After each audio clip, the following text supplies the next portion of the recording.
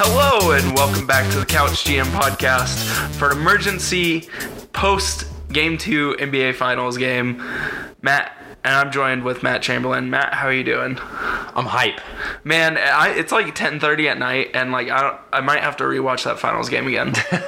I'm just hitting my stride. Yeah, like I had 2 cups of coffee this morning because I knew today would Hold be. on. Coffee's trash. Coffee is trash, but you know you need caffeine to get through the day sometimes. Sometimes. And it was free, so I mean, There you go. I can't really complain. We're just gonna get right into talking about this Finals Game 2. This is gonna be titled Episode 31, but it's not gonna be our full hour podcast. Remember, hopefully, I don't know. It might end up because we've been talking for like 5 minutes now off air, and now we're recording. Remember to follow us on Twitter at NBA Couch GM Pod. We have some great content coming up. Matt's been diving into some draft stuff he's going to be talking about, I'm sure, on Twitter, taking some hot The big takes. board is getting big. I'm very excited. I've seen you keep just editing your big board, and I'm excited for us to do a podcast about that very soon. And remember to follow us and rate us on iTunes. I've been asking for that for 31 episodes now, and we have 5 ratings. I had no idea. There you go. It's probably all family, but whatever. I'll take it. Remember to find us on Apple Podcasts, Spotify, Google Play, or Stitcher. And like I said, give us a rating or review. We would greatly appreciate that. Matt, let's just dive right into it. What were your big overhead takeaways from this game? Toronto done goofed. Man, that is the statement.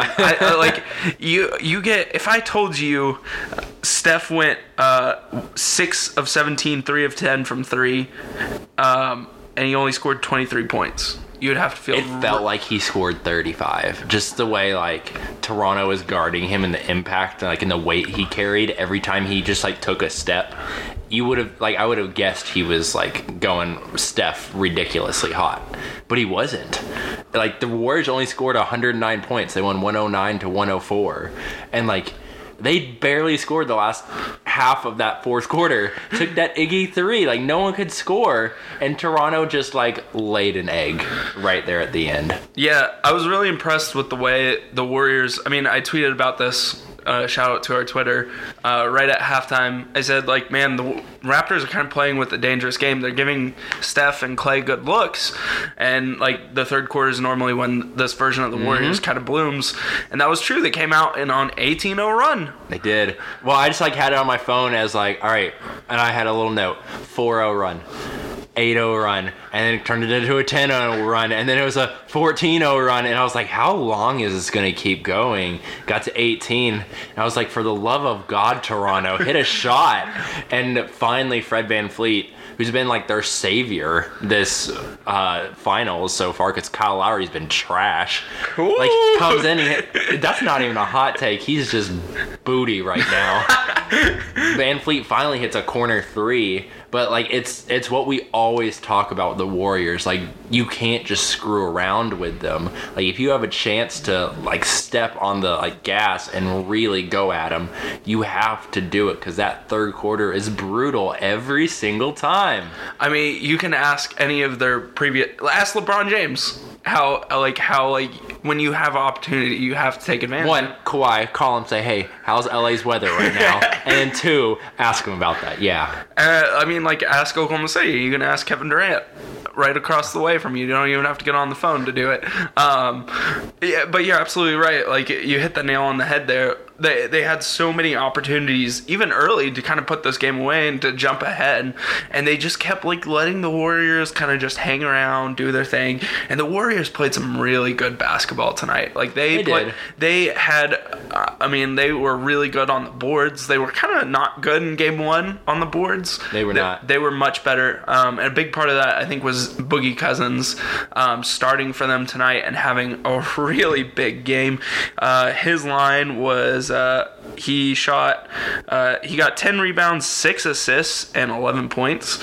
That doesn't seem a lot, but that was the difference in game 1. 9 points. Well, those rebounds. So Toronto just kept getting so many second chance points. I don't know what the final finish was, but at one point it was like 20-0 in second chance points. But when Boogie Cousins was out there, he was securing rebounds. And so of his 10 rebounds, 9 were on the defensive end. Like when he came in the game, like Toronto had a much more difficult time getting those offensive rebounds and second chance points, because that's how they were staying in the game in that first half. It's just like transition type work, second chance point stuff, like just awkward shots that just started to fall. Like those were what was keeping Toronto in the game in the first half, and even then a little ahead.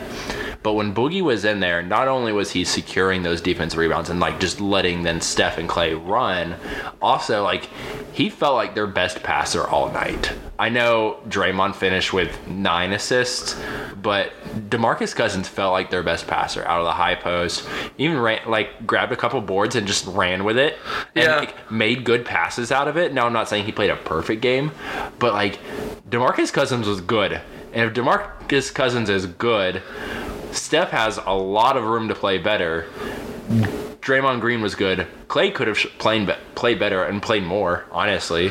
Yeah, he went out. You're just asking for the Warriors to beat you. Yeah, he went out. Clay went out with that third quarter injury, right? Or was it fourth?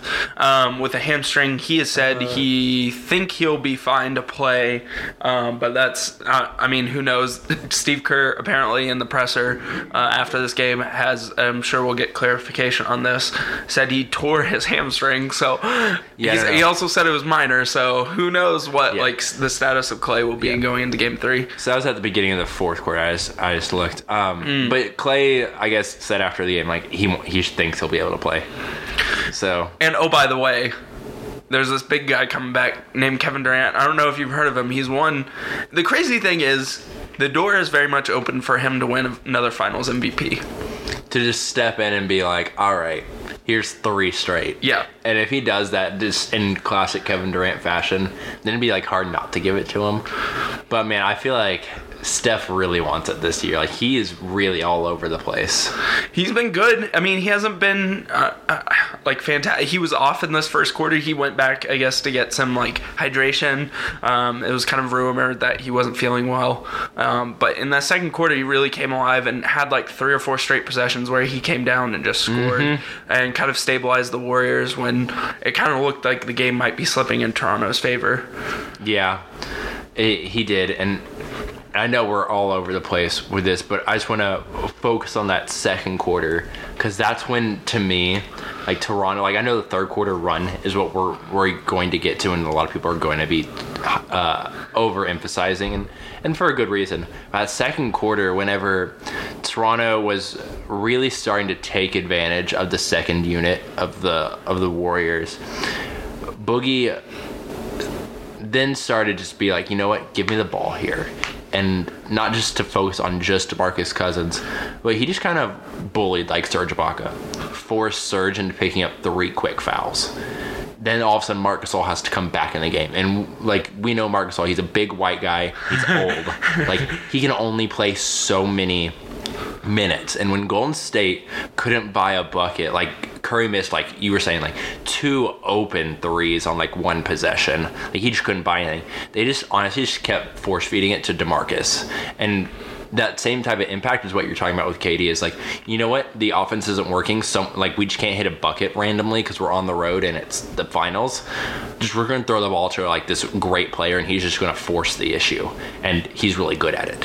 Whether it's Kevin in games like 4 and 5, if it gets to him playing in those games, or in tonight like Boogie, he forced Marc Gasol to pick up his 3rd foul with 7:35 left in the second quarter, and then they're just living at the free throw line. Like I think they had like 19 free throws at the halftime.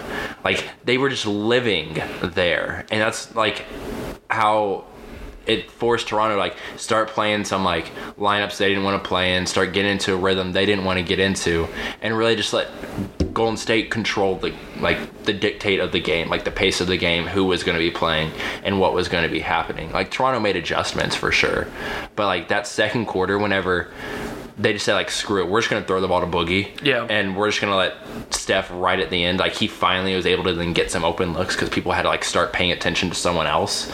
Like, that's what opened it up. And when Toronto couldn't take advantage of that, like, to me, that's as much as anything. Toronto should have been up 15 at halftime. Yeah. And they were up 5. And then the run happened.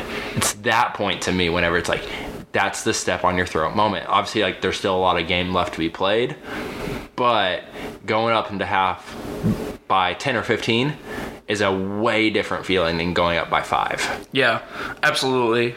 And, like, you made a great point there. I was kind of somewhat critical in our last podcast of the way Toronto was playing up and down and the pace they were playing. And at this point, like, the Warriors are kind of wanting to slow things down, like, and play in the half court. And Toronto's the team that's wanting to get out and run. And, like, with that, like, the Warriors did a great job of controlling the pace and, like you said, getting to the free throw line, slowing the game down. When they needed to get a bucket in that second quarter, you're absolutely right. You nailed it on the head. They slowed the game down, got Toronto in that foul trouble, and really, like, swung, like, the momentum of the game and the rhythm of the game, because this game really didn't have any rhythm whatsoever. No, it didn't. It was all over the place, and that definitely favors a team like the Warriors, who has been here five consecutive years. And, like, I don't know. It was just a really well-coached game by Steve Kerr, I felt like. Dealing with injuries he had to deal with, like, Iggy kind of had his thing pop back up again whenever he took a hard screen from Marc Gasol after he twisted his ankle. And then he got pounded by Marc Gasol on a screen he never saw coming. Like, and then the Klay hamstring thing that you've mentioned, like, it, and then Kevon Looney even. Yeah. When he got bulldozed by Kawhi in the lane and he fell, and then he had to leave the game for, like, the entire second half. And all of a sudden, Steve Kerr is like, "Well, who am I playing right now?" Quinn Cook? And Quinn Cook hitting shots. Quinn Cook. Quinn Cook was in Sean Livingston, Quinn Cook, Boogie Cousins were in the lineup there towards the end because there was no one else. Like, who else are you playing? I mean, the game plan, though, from Steve Kerr, I think was pretty good. Essentially, it was make Kawhi's life just miserable. Hit him. Hit him every single time. And on some level, Kawhi did make him pay because, he went 8 for 20 from the field, but he went 16 for 16 from the free throw line. And on some level, that's, by the end of the game, Kawhi was like, that's fine with me. He just took to the basket every single time because it didn't look like he had good lift on his jump shots. Like, he was leaving it short a lot of the time, which, considering the injuries he's had, the fatigue, and then just being hounded by Iguodala and Green and Klay and Sean Livingston for the entire game, like, it's exhausting. And it probably is affecting you. I mean, he did a good job of making it work for him, ultimately finished with 34 points and 14 rebounds, but it was not an easy 34 by any means. Sometimes Kawhi makes it look easy. Yeah. It was not easy tonight. Yeah. I mean, that's what you got to do with Kawhi. You got to make him.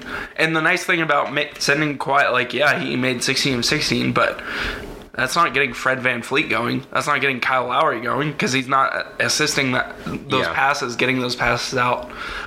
Something else I thought that was kind of interesting. Siakam didn't really have that good of a game. He had an amazing game one.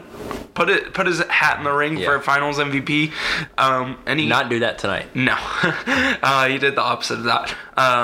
But we've talked about this. I don't know if we did it on air or off air. We kind of talked about the cross matchups for this series, and we saw somewhat a lot of Siakam on Klay, which is kind of interesting. Like, we've seen that the Warriors struggle with, like, length, especially when it comes to their perimeter shooting in the past, and, like, Klay kind of struggled, but then he, like, almost had a Klay game. Well, at the beginning when he scored 11 out of the first 13, and he looked red hot, and I was like, oh my god, here we go. But then he picked up a second foul, and Kerr pulled him, understandably pulled him. But one credit to the Raptors, Klay was getting hot, and they're like, we have to attack him on the defensive end. Like, we cannot if we can't stop him on offense, we literally have to try and get him to commit fouls on the defensive end. And they did that. And it kind of actually ended up working out for Toronto because it stopped what was an incredible start by Clay because no one else could hit a shot. Right. But, like, you're right. Like, Clay didn't have a great game in the time he was on the floor. I mean, 10 for 17 from the field, 4 for 6 from 3. Like, it's good, but the way he started the game, he finished with 25 points. Like, he was looking like he was about to put up 40. Yeah. I think he picked up a charge. Kyle Lowry, stepped in front, pulled a charge. I feel like there's been a million of those Kyle Lowry charges. And I don't feel like hardly any of them are actually charges either. Because he's, always moving his upper body. He is. 100% of the time. There was one, I think he actually got called for a block, and honestly, I felt like it was his closest thing to an actual charge. Like, that could have been called a charge, but it happened not to go his way that time. But yeah, I'm like, how does he keep getting charge calls in his favor? Like, how? Because I never feel like he's actually fully there or actually fully set or doesn't move when he gets hit. I mean, it's probably the little dude who's just getting bulldozed over by bigger dudes because, Kyle Lowry's... It looks worse than it is, and... He sells it really well, He does. Too. Really well. Some of those fouls on the... he draws on Golden State, he has to sell some of those. I think he got bumped by Draymond Green, on the base, and just went flying. It was like, man, you... you didn't have to fall over for that. No, but, I mean, on some level, when he's not hitting shots, he went 4 for 11 tonight and finished with 13 points, and fouled out. And we'll talk about Kyle Lowry more here in a moment. He was bad. He had a bad game. We can talk about Pascal going 5 for 18, 12 points, 8 rebounds, 5 assists. I wish he could have, if he put up that stat line, but more efficiently, then I'm honestly fine with that stat line for Pascal Siakam. Yeah. It's not the worst thing ever. Now, I just want it to be on 10 shots instead of 18 shots. Yeah. I mean, you got to think that, he went 4 of 17 in game 1. There's 14 for 17. 14 for 17. Yeah, excuse me. But there's some happy medium there for Siakam. Yeah. Where it's not going to be 14 of 17 and it's not going to be 5. Well, I don't know. We might get another 5 of 18 because that seems to be the trend. But it might be a 9 for 18 or 9 for 17, whatever that looks like. Maybe even a 9 for 20. I don't know. But you're right. It needs to be a little bit more efficient. He didn't hit a 3 this game, and it feels like in game 1 he didn't miss one. So yeah, no. I don't know. You can't just lose games to the Warriors like this at home, though. Overall, getting into Kyle Lowry, you gotta show up for this game. I know you're you hit 3 of 7 from 3. I don't know. You got to do something more than just flop around on the ground. He was 2 of 3 from the line. Get to the hole more. They were handing out foul calls in this game. It felt like a college basketball game with how many fouls they were calling. It just 2 big men on the block just fighting for position, loosely fighting for position, and they're calling fouls on it. It didn't feel like a finals officiated game. It did not. It felt more like the refs were trying to send a tone with how many whistles they were giving out there. But Kyle Lowry fouled out, and he, like I said, honestly, a couple of those charges he took didn't feel like they should have gone his way. Right. To be honest. They were home cooking calls. He got some Toronto calls. But, focusing on that last one specifically, I think he had taken a bad 3, come back up and down the court, team missed another shot, it's a long rebound, Boogie comes down with it, and Kyle Lowry knows he's got 5 fouls already. He knows that, and there's still 6 or 7 minutes left in the fourth quarter, and what does he do? He tries to pick Boogie's pocket while it's still in his hands and just slaps his arm, and the refs called a foul, and he's gone for the rest of the game. Now, honestly, Fred VanVleet was playing better than Kyle Lowry. So, I'm sure on some level, Nick Nurse is oh, cool, you made this easier for me to pull you. Yeah. But, Kyle Lowry, come on. This is why you're paid $30 million. Yeah. It's not to sit on the bench in the final few minutes whenever Golden State couldn't buy a bucket and they were asking you to take the game away from them. And you weren't out there. You couldn't do it because you were an idiot out on the floor. You didn't make smart basketball plays time after time after time. Yeah, you got a couple charge calls. You hit a couple nice threes. But Kyle Lowry had no positive impact on this game for the most part. Yeah. going back, yeah. I mean, like, Kyle Lowry was all over the place in a bad way, like you were saying. He looked rushed. Yeah. The crazy thing to me is, like, so, like, Kyle Lowry goes 4-11, 3 of 7 from 3. Fred VanVleet felt like he had a significantly better game. 17 shots and 17 points. Like, Yeah. it's not efficient, but, like, the way he was hustling. He got a big rebound in there at the end to give, I think, Danny Green a 3 to pull the game within, like, 1 or 2 there in the last minute of that fourth quarter. Just a big game from Fred VanVleet. I wonder if you end up, like, flipping, because he played 38 minutes. I wonder if you, like, start him over Danny Green to think about And it. they've liked that 2-point guard lineup. They've gotten to that a lot. And it's, for the most part, worked. I don't know, Fred VanVleet's just been such a good defender on Steph Curry, and you saw it, like, when they went to that weird defense there at the end. Like, they just, like, said, Fred, you're taking Steph, just make his life miserable. And he did a good job of it. I don't know if they'll do that just in case fouls start popping up again. Like, they can't risk Fred VanVleet and Kyle Lowry getting into foul trouble at the same time. Like, VanVleet's done a good job of staying out of foul trouble this series so far. He's a pretty smart defender, which can't always say that for Kyle Lowry. Like, Kyle Lowry does bring, I'm really critical of him, but he does bring some nice things to the table. But it, like, that high intelligence of, like, I cannot foul right now. I've got to stay on the floor for my team. Like, Fred VanVleet seems to have that more than Kyle Lowry does. It's crazy because, like, I don't know. It's like that experience at Wichita State was so invaluable for Fred VanVleet, and he's such a high IQ basketball player, like you were saying. I want to talk about Marc Gasol and what you thought of him. He was 2 of 7, only Booty. 7 shots tonight. Garbage. Like, yeah, he was hesitant again, like, not wanting to take open looks, and, like, Well, it's like, to me, I would have been okay with that shooting performance if he would have had more than 2 assists. yeah, That tells me either he was getting them looks and they just weren't making them, and I don't feel like that was the case, or you just weren't finding people. Like, you just couldn't find that pass. And that's what I felt like more. Like, he wasn't doing much besides just setting a screen, doing a soft pop, and then just handing it off to Kyle Lowry or Kawhi Leonard and just kind of getting out of the way. Like, that's not why you're out there, Marc Gasol. Like, that does nothing. You might as well put Serge out there and get a rim runner, honestly. Yeah. Like, you're doing nothing out there. And he just kind of felt impactless. I don't know if that's a word. But, like... it is now. Sure. Like, he wasn't really controlling the rebounds. Like, Boogie was doing that whenever he was out there. Like, he wasn't creating second chance opportunities. I'm not sure what Marc Gasol did in 31 minutes, to be honest, besides foul DeMarcus Cousins. And you watched the entire game. I did, like, intently. Yeah. I mean, I think you kind of alluded to it, but, like, Boogie Cousins really did neutralize in 28 minutes, neutralize Marc Gasol in 31 minutes, and, like, that's a huge plus for the Warriors. Draymond was really good tonight in 41 minutes. He was. So when Clay picked up that second foul in the first quarter, and the game was still close right then. I mean, obviously you still have a lot of game to play at that point, but the moment Clay picked up that second foul, and it's Toronto, like, had that shot of, like, okay, we're already, like, up 5. Let's just go on a run right here.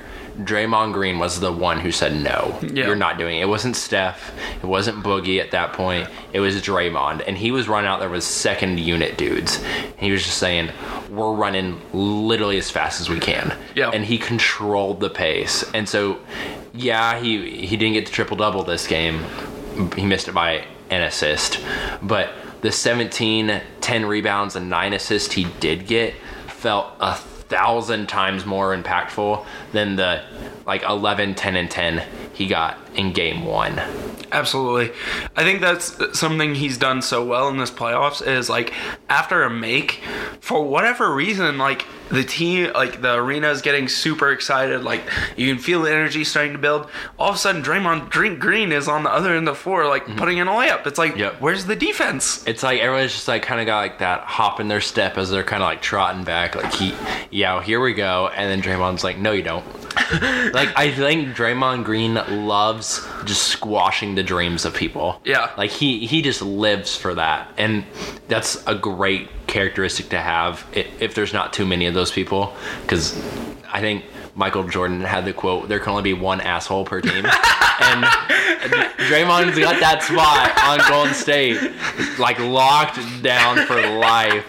And like, he just proved it time after time. I'm going to make Kawhi's life awful. I'm going to make Pascal's life awful. We're going to run when I get to control the pace. And just, like, essentially just put this huge burden on Toronto of, like, you shouldn't have to account for that almost. Like, sprinting back in transition after you make a bucket, but he's going to do it anyway because he knows it's going to piss Nick Nurse off, and there's nothing he can do about it besides just, like, tell people to turn around, and Fred VanVleet's the only one turning around and be like, oh, I should do something about this. It's too late. He's already at the bucket, and Fred VanVleet's only 6 feet tall. And maybe. Maybe. That's program height.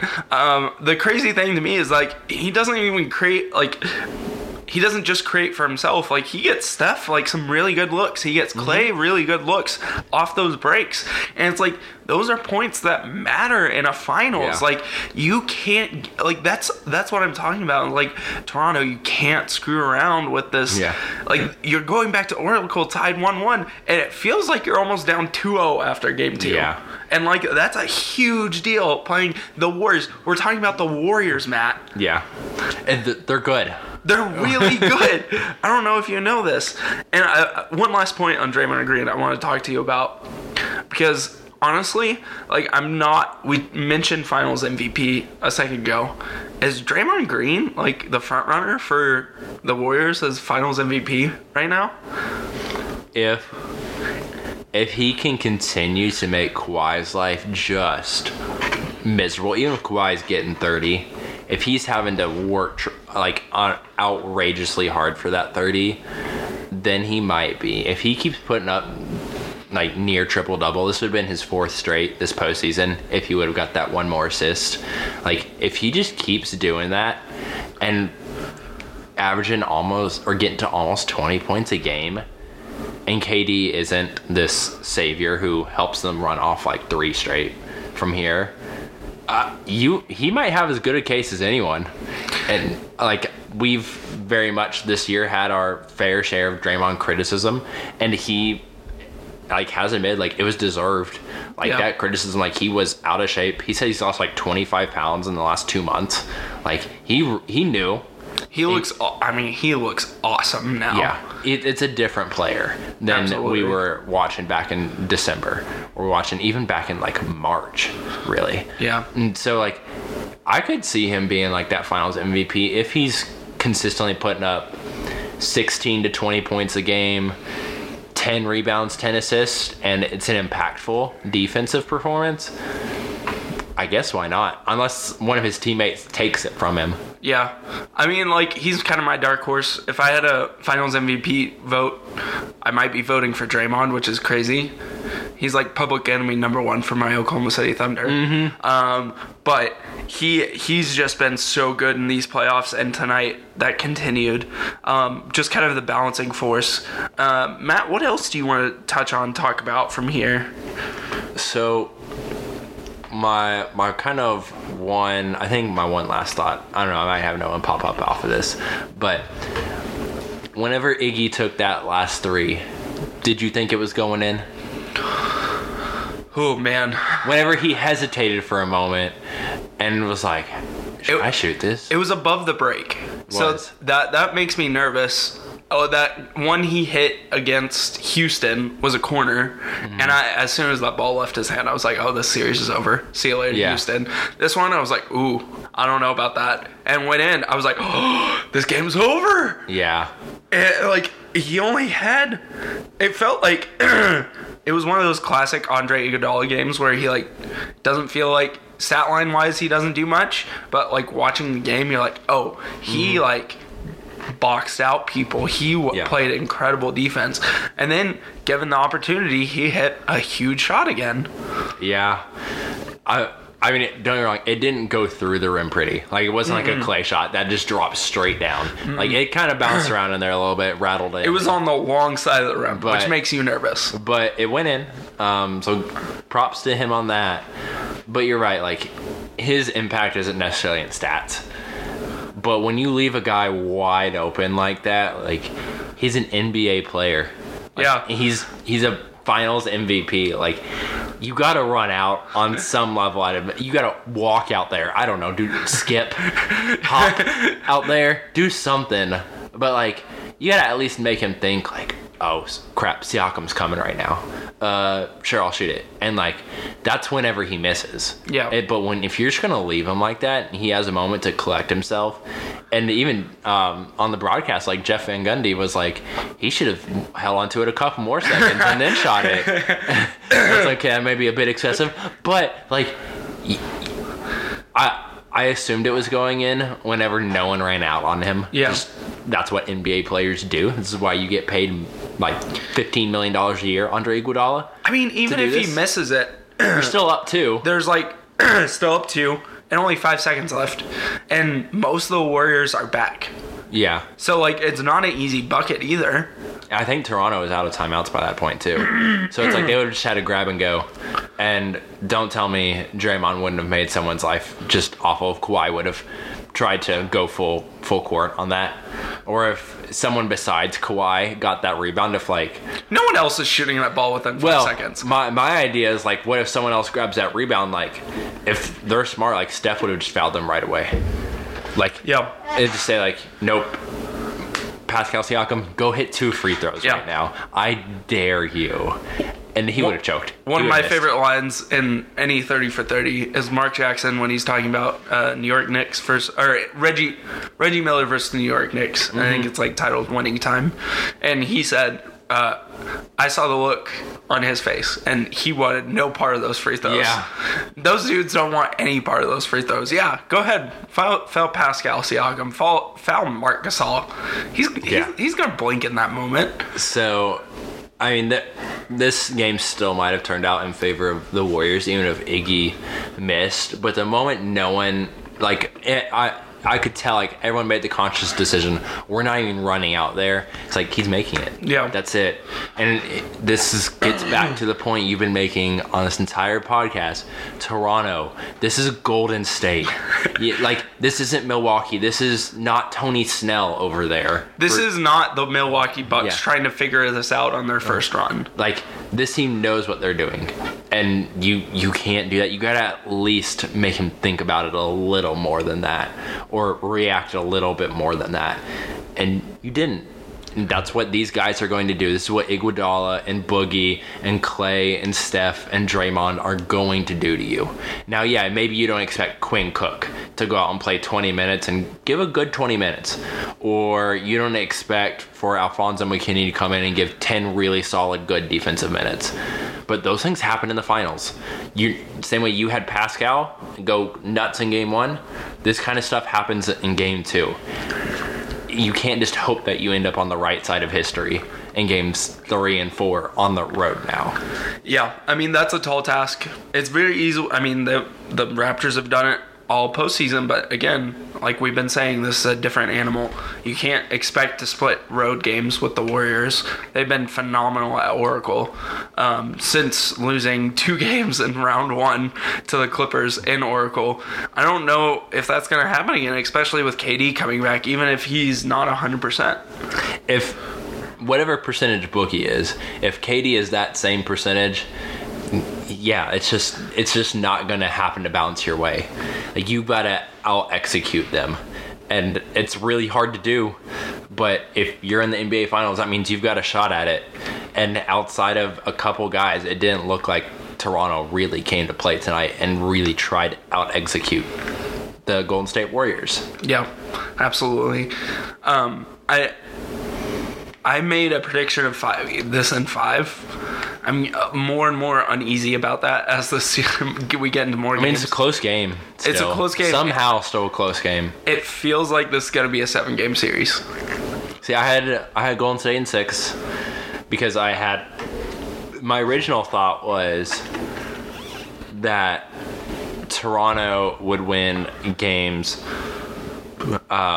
2 and 5, and then so it'd be game 1 Warriors, Toronto 2, so a 1-1 split. It flipped the order in all actual reality, but okay. And then Golden State would win the 2 at home. Toronto would get game 5 back on their home floor, and Golden State would close it out at Oracle. That was my idea, and I don't know, like, it's so close that it's hard to tell if it's a good idea still. Yeah. But, like, as long as these games are close, like, that's honestly more what I care about. Screw it if I don't get the 6 right.